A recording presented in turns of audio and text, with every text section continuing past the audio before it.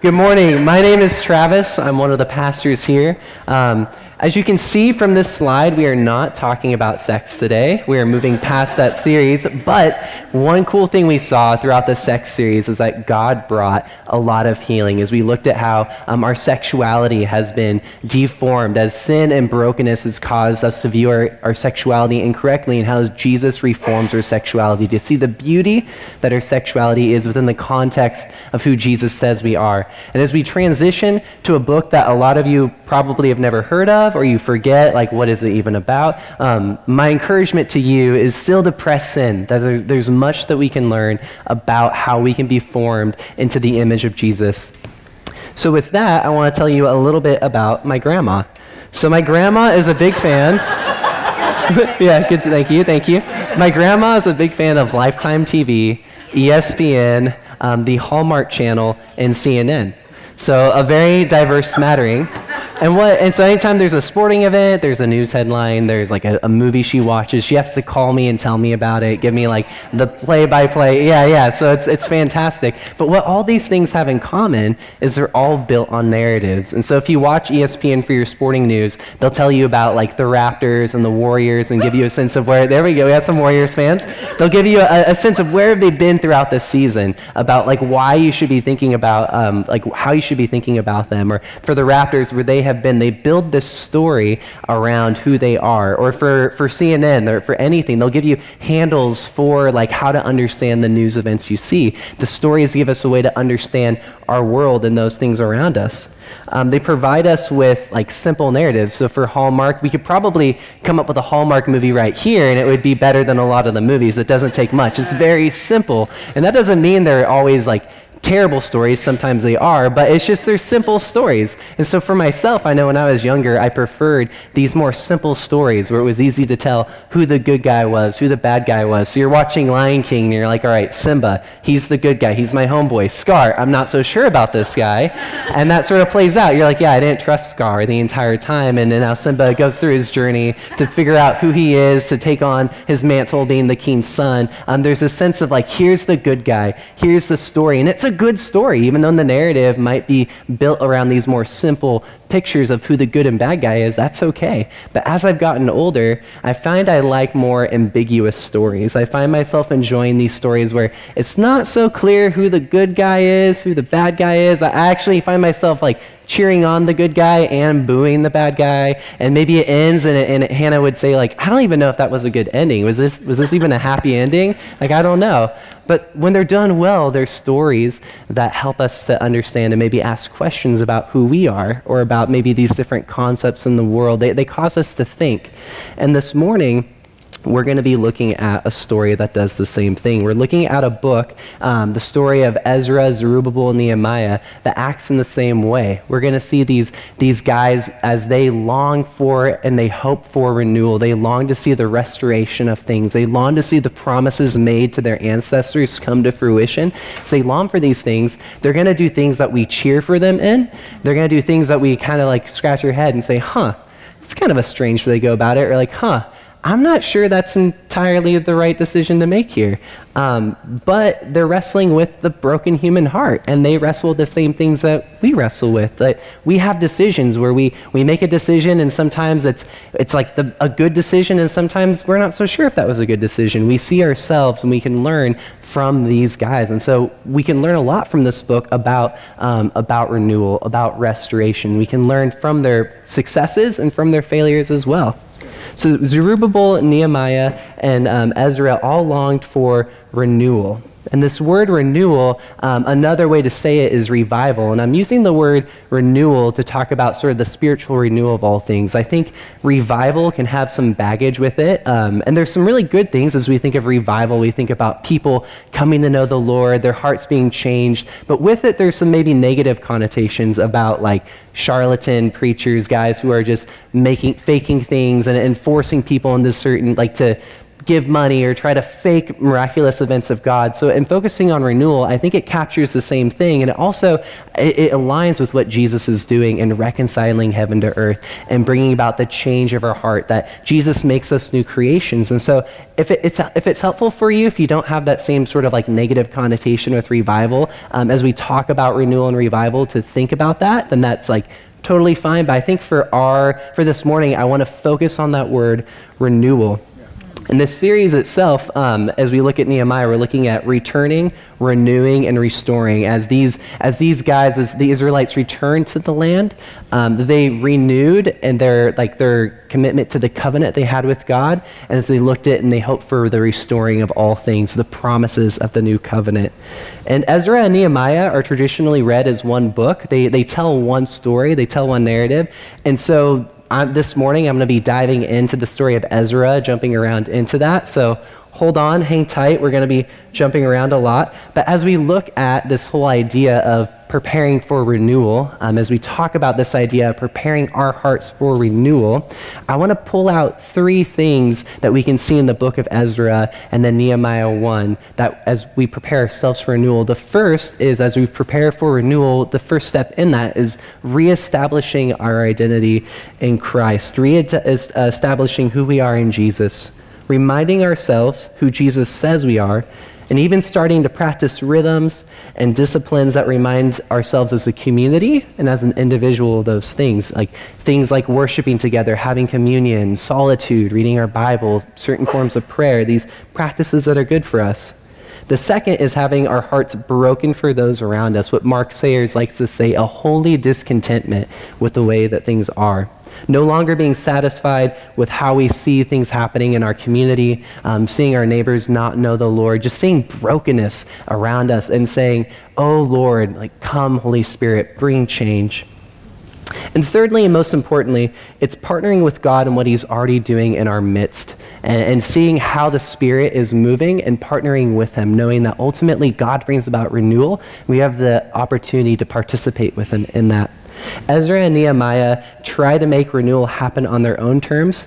We're going to see that some of the things they do, it's them trying to make it happen the best that they can. And as followers of Jesus, we have the Holy Spirit and are able to hear and follow God more closely than they were. And we do not need to make renewal happen on our own. So like I said before, we're going to be jumping around a bit around Ezra, Nehemiah. But I think just as a way to kick us off, I'm going to be reading Nehemiah 1 to 11. I'm going to be reading out of the ESV. The verses will be on the screen. You can follow along. Nehemiah 1. The words of Nehemiah, the son of Hakaliah. I'm bad with these names. And now it happened in the month of Chislev, in the 20th year, as I was in Susa, the citadel, that Hanani, one of my brothers, came with certain men from Judah. And I asked them concerning the Jews who escaped, who had survived the exile, and concerning Jerusalem. And they said to me, the remnant there in the province who had survived the exile is in great trouble and shame. The wall of Jerusalem is broken down, and its gates are destroyed by fire. As soon as I heard these words, I sat down and wept and mourned for days. And I continued fasting and praying before the God of heaven. And I said, O Lord, God of heaven, the great and awesome God who keeps covenant and steadfast love with those who love him and keep his commandments, let your ear be attentive and your eyes open to hear the prayer of your servant that I now pray before you day and night for the people of Israel, your servants, confessing the sins of the people of Israel, which we have sinned against you. Even I and my father's house have sinned.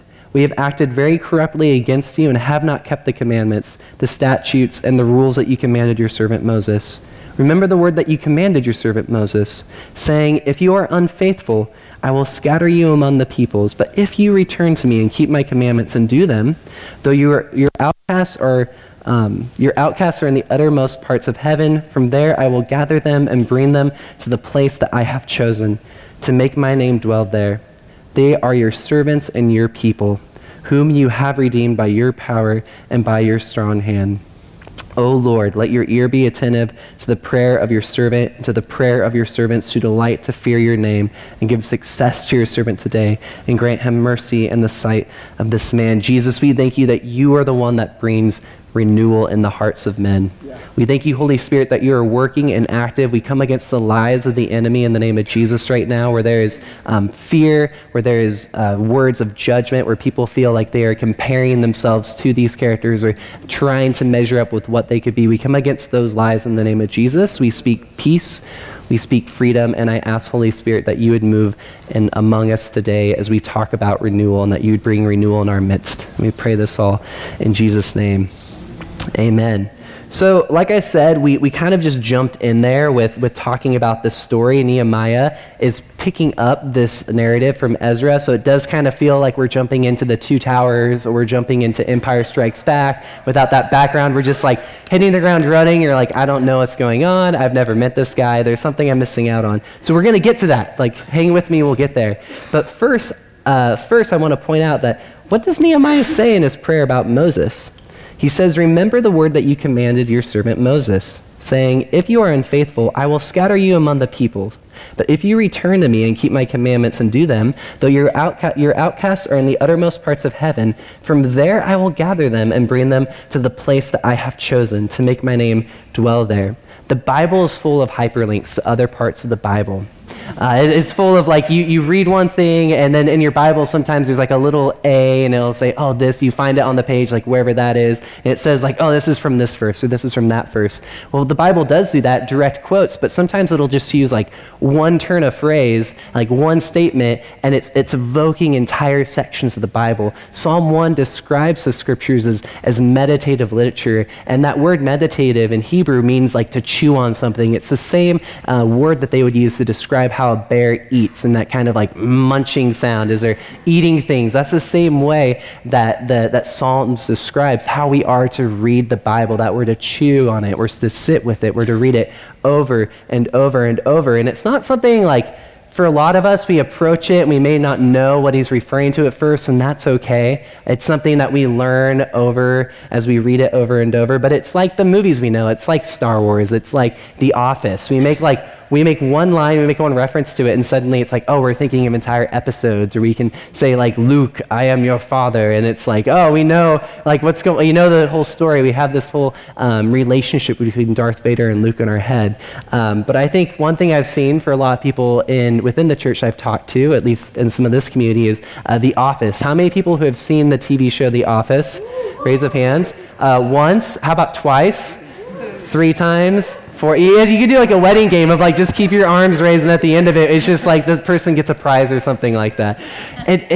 We're used to having like certain TV shows or movies where we watch it over and over. It becomes second nature. It becomes sort of like how we see our world. We think about our own coworkers or bosses at work and think like, oh yeah, my boss is just like Michael Scott. And, oh man, that really sucks for you. And it's like we understand what these things mean, and they become a way that we see our world and our reality. Well, the Bible works the same way, that for Nehemiah, for Ezra, Zerubbabel, for Jesus, they read this text and they read it over and over, and they see themselves in it. They see their hopes and their dreams and what it talks about. The stories of Abraham, Isaac, and Jacob, of Moses, of the Israelite nation, that becomes their own story and their own defining moments. The hopes that it talks about, the future promises, that becomes their promises. It's their office that they revisit and they chew on and they meditate about.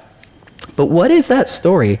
I think it's helpful to kind of revisit it and say like, well, what is that story? For a lot of us, maybe we need to be reminded, and that's okay. For some of us, we've never read through all of the Bible. It's something that can be hard. It's a long book. I totally get it. But I think it can be helpful to take a look at it, even from a 30,000-foot view, to say, well, what was Nehemiah's story? This thing is he's quoting from Moses. What is it that he has in mind as he's praying and as he's hoping about returning to Jerusalem? So I want to take us through sort of a summary of what's the story so far up to this point. Well, it all begins with an author, a beautiful mind, and within the story, he's referred to as God. And he has the power to take dark chaos of the uncreated world and bring about order and beauty, and he creates a garden full of life. And to crown this accomplishment of creation, he creates these creatures that are called humanity, or in Hebrew, Adam. And he makes them in his image, which means that they are commissioned to rule this beautiful world on God's behalf by harnessing all of its creative potential and creating even more beauty and order. And this is a story that is about humans who are supposed to use their power to do meaningful, life-giving work. But the question is sort of like, how will this play out? Well, humanity faces a choice in the garden, and that choice is represented by a fruit tree.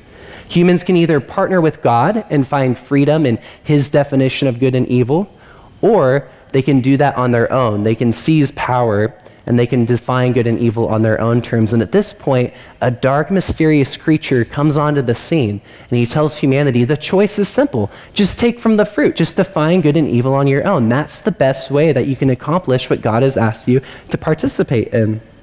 Well, humanity seizes that power, and as a result of it, there's this, we call it in the Bible sin, this propensity towards self-protection and violent power grabs. Humanity becomes suspicious of each other. It starts to snowball out of control with turning and defining good and evil on our own terms, and humanity is removed from that garden. And it kind of culminates within this first part of the story in the creation of the city called Babylon, where evil has been defined at good. And at this point, God scatters humanity all across the world. And at this point, the story zooms in on one family. And for the rest of the Bible, the story is going to be about this one family, a man named Abraham and Sarah that God makes a promise to. And God says that through your children, I will bring about, I will provide the opportunity to make a better choice, to walk through and choose to define good and evil on God's terms, and to open up an opportunity for all of humanity to make the right choice. And if they succeed, like I said, it'll open up a way for the rest of humanity. So this is why the rest of the Bible ends up being about this family. But despite God's personal guidance with this family, they fail. They continue to define good and evil on their own terms. They continue to give in to that same mysterious voice from the beginning of the story. As this family grows into an entire nation of people, we read throughout the Bible, they've become an entire nation. They have rulers who we're told have hearts after God's own heart.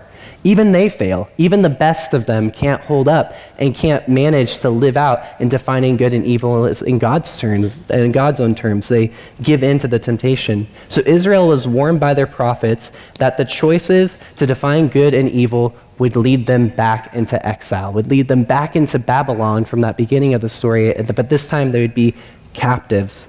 The family would find themselves as captives in Babylon. Even with God's personal guidance, Israel fails. So the question ends up being, well, who can succeed? The prophets also said that the story was not over. There's not, at this point, at their own failure, the story is not over. There's a promise that God is going to send a new ruler to Israel to cover for their failures and to transform the people's hearts and minds so that they can make the right choice. And this is the point where we find Ezra, Zerubbabel, and Nehemiah. This was their story. They knew that so far, that family that we've been following, they haven't been able to do the right thing.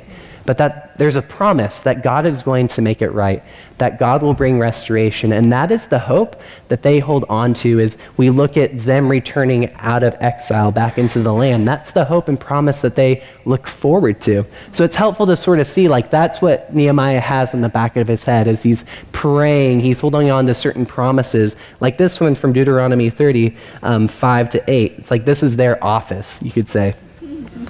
And the Lord your God will bring you into the land that your fathers possessed, that you may possess it. And he will make you more prosperous and numerous than your fathers. And the Lord your God will circumcise your heart and the heart of your offspring, so that they will love the Lord your God with all your heart and with all your soul, and that you may live. And the Lord your God will put all these curses on your foes and enemies who persecuted you. And you shall again obey the voice of the Lord, your Lord, and keep all his commandments that I command you today. This is the hope that they had in exile. They longed to be back in their land. They longed for the renewal of the heart and for the forgiveness of sins. But like I said before, Ezra and Nehemiah are traditionally read as one book, so it's helpful for us to actually look a bit at what the book of Ezra says. And I think as we look at the book of Ezra, we can begin to learn more about what I said before about the preparing our hearts for renewal. And the book of Ezra paints Ezra to be like a new Moses. As we follow along in the opening chapters, things that Ezra does, it sort of prepares the reader to say, oh, this is similar to when Moses came out of Egypt, when the Exodus happened. And even as we read Nehemiah, we'll see Nehemiah is painted as like Joshua, and like, oh, maybe what he's doing is like a new conquest. So as you're reading it, and as you have those sort of that story in mind, you're supposed to think, oh, maybe this is it. Like maybe this is going to happen. Maybe we finally made it. And within the story of Ezra, we see that they return to the land. Zerubbabel helps to rebuild the temple. Ezra helps them to re-establish their own religious practices. But ultimately it fails. But I think we can learn that first sort of element of preparing for renewal, and that we reestablish our identity. Ezra 6:19-22 says, on the 14th day of the month, the returned exiles kept the Passover. For the priests and the Levites had purified themselves together. All of them were clean. So they slaughtered the Passover lamb for all the returned exiles, for their fellow priests and for themselves. It was eaten by the people of Israel who had returned from exile, and also by everyone who had joined them and separated himself from the uncleanness of the peoples of the land to worship the Lord, the God of Israel. And they kept the feast of unleavened bread 7 days with joy. For the Lord had made them joyful, and had turned the heart of the king of Assyria to them, so that he aided them in the work of the house of God, the God of Israel. And this is the first time that the Passover has been celebrated since the exile. So the Israelites are in their land. God removes them from the land, and for 70 years they had not practiced the Passover, their typical rituals and these like festivals that they had that they needed the temple for. But now that the temple has been rebuilt, this is the first time they get to practice it. And this is a huge part of who they are as a people. What is the Passover meal? What is the meal that they're celebrating? Well, the Passover meal is a reminder to the Israelites of God bringing them out of Egypt, out of slavery, out of captivity in Egypt, out of bondage. The Israelites, and now that we see for Ezra, have returned to the land and are keeping the meal of freedom from bondage. It's a meal that celebrates sort of the same things of them coming out of Egypt and them coming out of Babylon. So they see a similarity that, oh, this is maybe a new Exodus that's taking place. But it's a meal that reminds the Israelites ultimately who they are as individuals and who they are as a people. Renewal begins as the people of God grab hold of Jesus. Renewal begins as we begin to hear the heartbeat of our Savior. Renewal begins when we turn towards Jesus and ask him who we are. And that includes pressing into our pain and brokenness, learning more about ourselves, being willing to seek help for where we've experienced deep woundedness, that as we walk through this life, as we walk through a broken world, that we experience pain. We experience like deep hurt from others in our lives, and we have the opportunity, like pressing into that pain, seeking help with like healing prayer, deliverance prayer, even learning about like ourselves through like Enneagram or personality. Like those tools can be useful in helping us to learn more about who we are, not for the sake of just learning it and saying that's great, but in partnership with pressing into who Jesus says we are, and focusing on, as we learn about ourselves, we press into and ask Jesus, who do you say I am? Who am I? And that also means we accept who we are. As we sort of press into that, it's coming to a posture of acceptance of who Jesus has made us, where we have brokenness and being okay with that. And from that place, being able to be obedient to the Holy Spirit, be faithful to what he's called us to, but accepting, yeah, I have pain and I have brokenness, and that's okay. Jesus has accepted me just as I am. And like I mentioned before, it includes disciplines and rituals. And sort of like I said, for us, we see our Passover meal is communion, that as we take these elements, it's our meal on the way. It's our Passover as we worship together, as we read our Bible, as we meet in life groups. These sort of rituals, they remind us of who we are as individuals and as the body of Christ. And it's not something that we do for the sake of like, I need to earn favor. That's a danger, that we do it for the sake of like, oh, I got to look good, I have to get this done. But no, these are disciplines that remind us and remind each other of who we are in Jesus. And sharing life with each other, we can encourage each other on towards Christ's likeness. We can see what it is like to follow Jesus together. The goal is always Jesus, not the disciplines and rituals. As we take communion, as we worship, even as we have solitude, we practice certain forms of prayer, of reading scripture. The goal is always Jesus. The goal is not the like ritual I'm doing. It can be a helpful means towards pressing in and allowing myself to connect with what the Spirit's doing, but the goal should always be the Spirit. Brennan Manning puts it this way: what establishes preeminence in the Christian community is not apostleship or ecclesiastical office, nor titles or territory, not the charismatic gifts of tongues, healing, prophecy, or inspired preaching, but only our response to Jesus' question, do you love me? As Sean reminded us so well last week in talking about John 21, the sense of Jesus coming to Peter and saying, do you love me? That as we go through these rituals, that we're interacting with Jesus in this way, and we're learning to sort of respond to that question of, well, do you love me? And that's a part of how these rituals, these practices shape who we are in reestablishing our identity in Jesus. Renewal begins as the body of Christ is unified around passionately following Jesus. Renewal begins as the body of Christ begins to passionately pray for the Spirit to move in our midst. But the danger is that we hold too much to our programs, our patterns, these rituals, that we hold to them and not to God, not to the empowerment of the Spirit. So those who have read Ezra and Nehemiah might be more familiar with their failures. You might be more familiar with what they do that we kind of scratch our heads at or are really confused with when we close the book. The leaders of Israel end up pushing away outsiders, the people that are not like them, they push away. They misuse the scriptures to push and call the Israelite a certain ethnic race, and they push for having segregation to say, if you're not with us, if you're not actually like genetically like us, then you're not a part of this holy race. So they actually misuse the scriptures in that way. And Ezra ends up issuing a decree based on like listening from the leaders of telling the leaders of Israel to divorce from their wives that they had intermarried with from the peoples of the land. So they do things that we're supposed to say like, this is strange. This doesn't seem consistent with the character of God. This week, in addition to the sermon questions, I'll be linking an excerpt from a commentary that talks more specifically to that part of Ezra. I know we unfortunately don't have time to like dive into all of Ezra. I think you could do like multiple sermons on that, and it should it needs that. And so, but what I will provide is just some like an excerpt from a commentary that I think does a good job of talking more specifically about those hard parts of Ezra and how we're supposed to understand them. But I will say this, that all of Scripture is profitable for training in godliness. We know from 2 Timothy that the Scriptures that we read are profitable for us being raised up in Christ's likeness, and we can learn wisdom in that. So we should be able to read these books and say, okay, what is the wisdom that I can take away for following after Jesus? And sometimes that also means being able to say, like, hey, these guys didn't know Jesus, and like they don't have the same lens that I have for understanding Scripture, so I don't have to follow what they're saying. What they're saying is not prescriptive necessarily, but in a descriptive sense, I can understand some of the things they did in a good light. And Ezra is doing something here that Christians in every era of the church have had to do.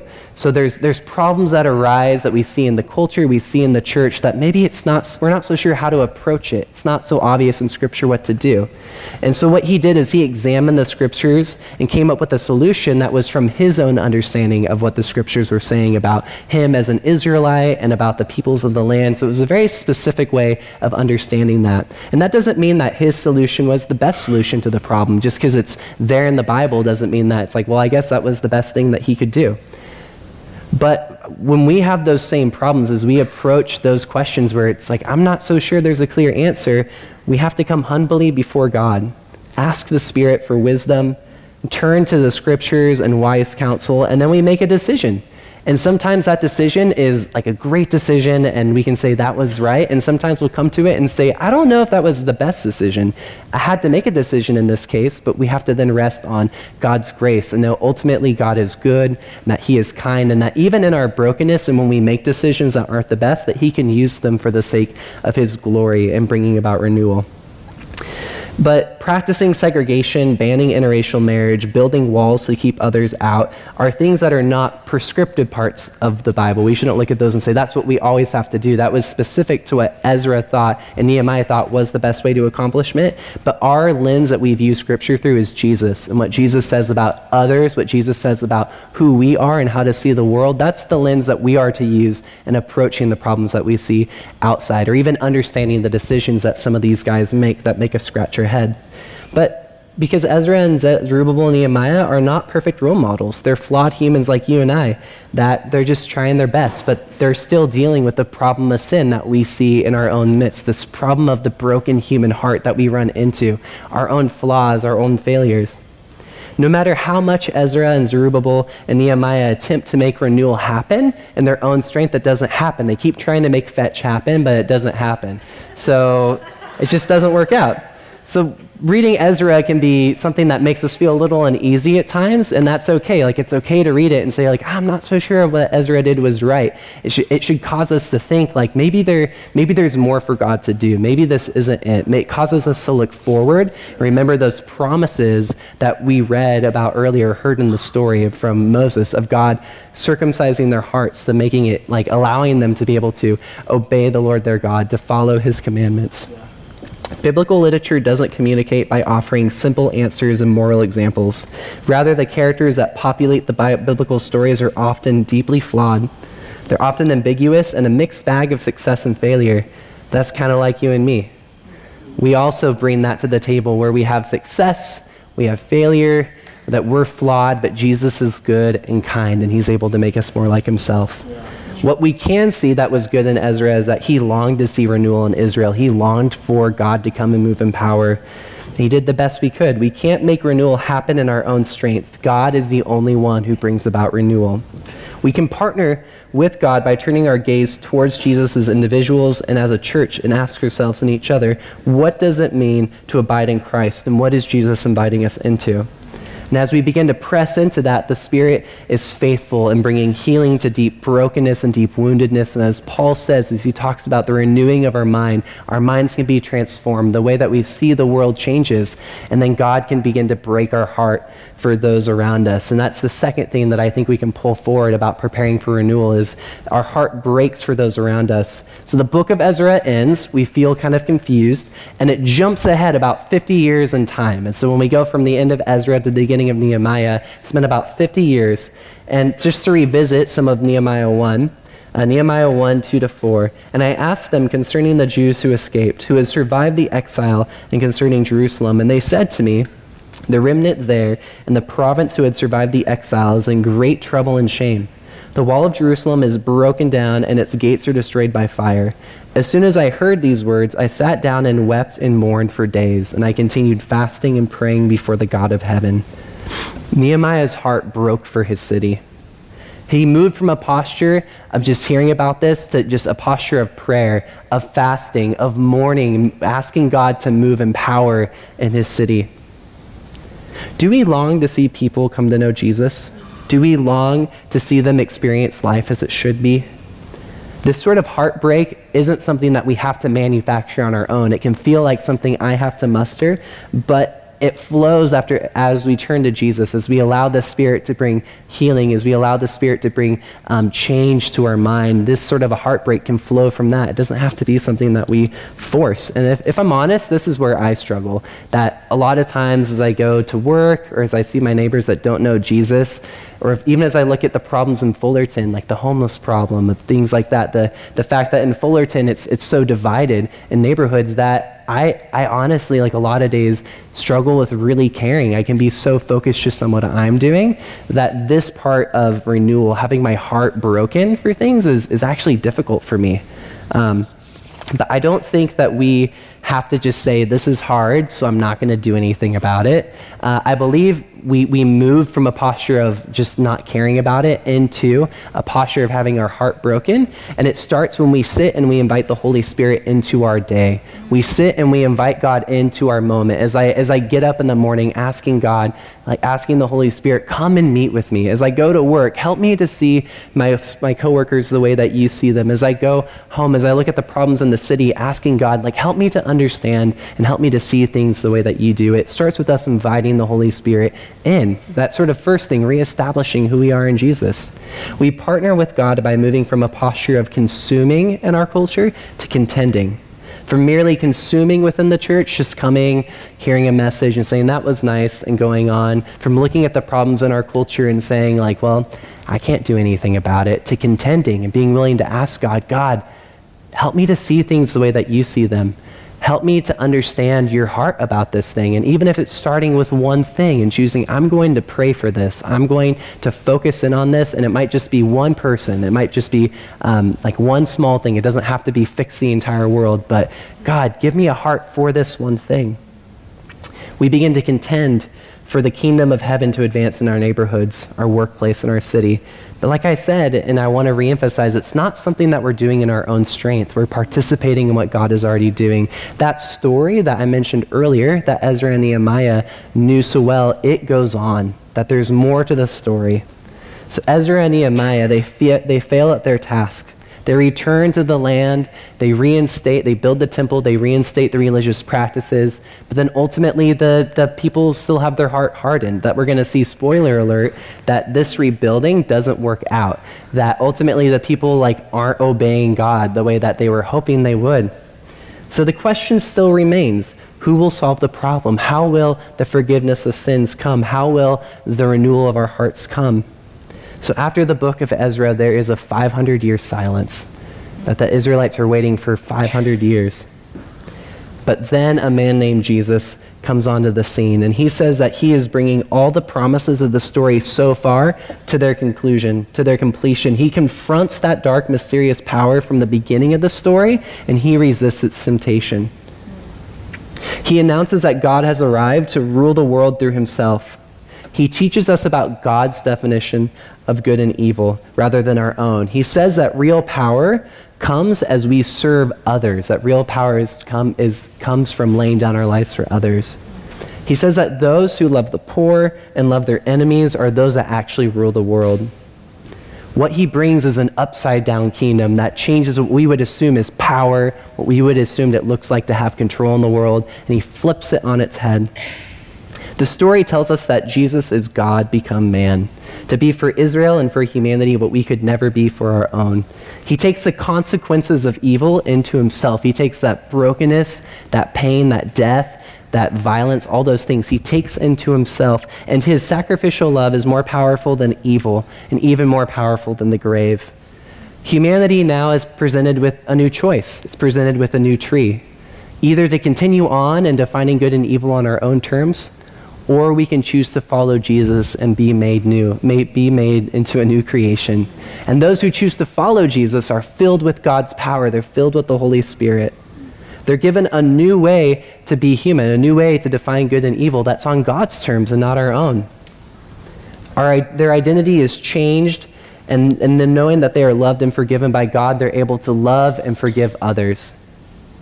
Life is still difficult. It doesn't mean that it's all easier, but in following Jesus, we find that there is so much more meaning. There's that meaningful life is there. And those who follow Jesus look forward to the day when he will return and change everything, when all the wrongs are made right, when heaven and earth are unified and humanity can rule the world with God. And this is the story we find ourselves in. This is our story. This is the story that we look forward to. We see Jesus has come, and that we can walk in what he has accomplished, and we can look forward to the day when he returns and makes all things new. Ezra tried to see renewal in his own strength, and it did not happen. And that will happen to us. There'll be times that we feel like, I want to see God move, and we pray, and for whatever reason, in God's sovereignty, we don't necessarily see it happen. But Jesus reminds us that there will be those who plant the seed, those who water, and those who reap, and that all of those pieces are incredibly important in the process of renewal, that God is able to use us in changing the hearts of men and bringing change to a city. And it's so beautiful that we get to be a part of that. We partner with God in bringing about the renewal of all things by reclaiming who we are in Christ. We partner in God in bringing about renewal by having our hearts broken for those around us, and we partner with God in renewal by moving towards prayer and dependence on God in all things. But only he can bring about renewal. He's the only one who does this. We're participating with him. We're not making renewal happen on our own. And what that can maybe look like is we're actually joining together with other churches in our city. And we look at the other churches in Fullerton, and that's coming together and praying around these different things in Fullerton we want to see God move in. Looking at how we could work together, how we can join with what's already happening in the city. And it's devoting ourselves to prayer for God to move, for seeking him. It starts as we worship God, as we just pray our hearts out and pray, God, come Lord Jesus, come, move in the city, bring change. You cannot make renewal happen in Fullerton on your own. Only by the work of God does renewal happen. We can begin to align our hearts with God as we ask ourselves questions like, what is my identity? Who is the person I'm becoming by following Jesus? What is Jesus inviting me into for this next season of life? And what does it mean for me to be the beloved? What does it mean for me to be adopted by Jesus? I'm not asking you in all of this to heap judgment on yourself, to feel like, oh, now here's more things I have to do, more things that I have to do to be better. But I'm asking you in a sense to turn towards God and to sit in a posture of receiving and saying, God, I'm here, I'm yours, make me more like your son. Help me to see myself the way that you say I am. Help me to see others the way that you see them. And embracing our identity as loved by Jesus. And what is true of Jesus is true of you. What the Bible says of Jesus and who he is, as we're in Christ, is true of us.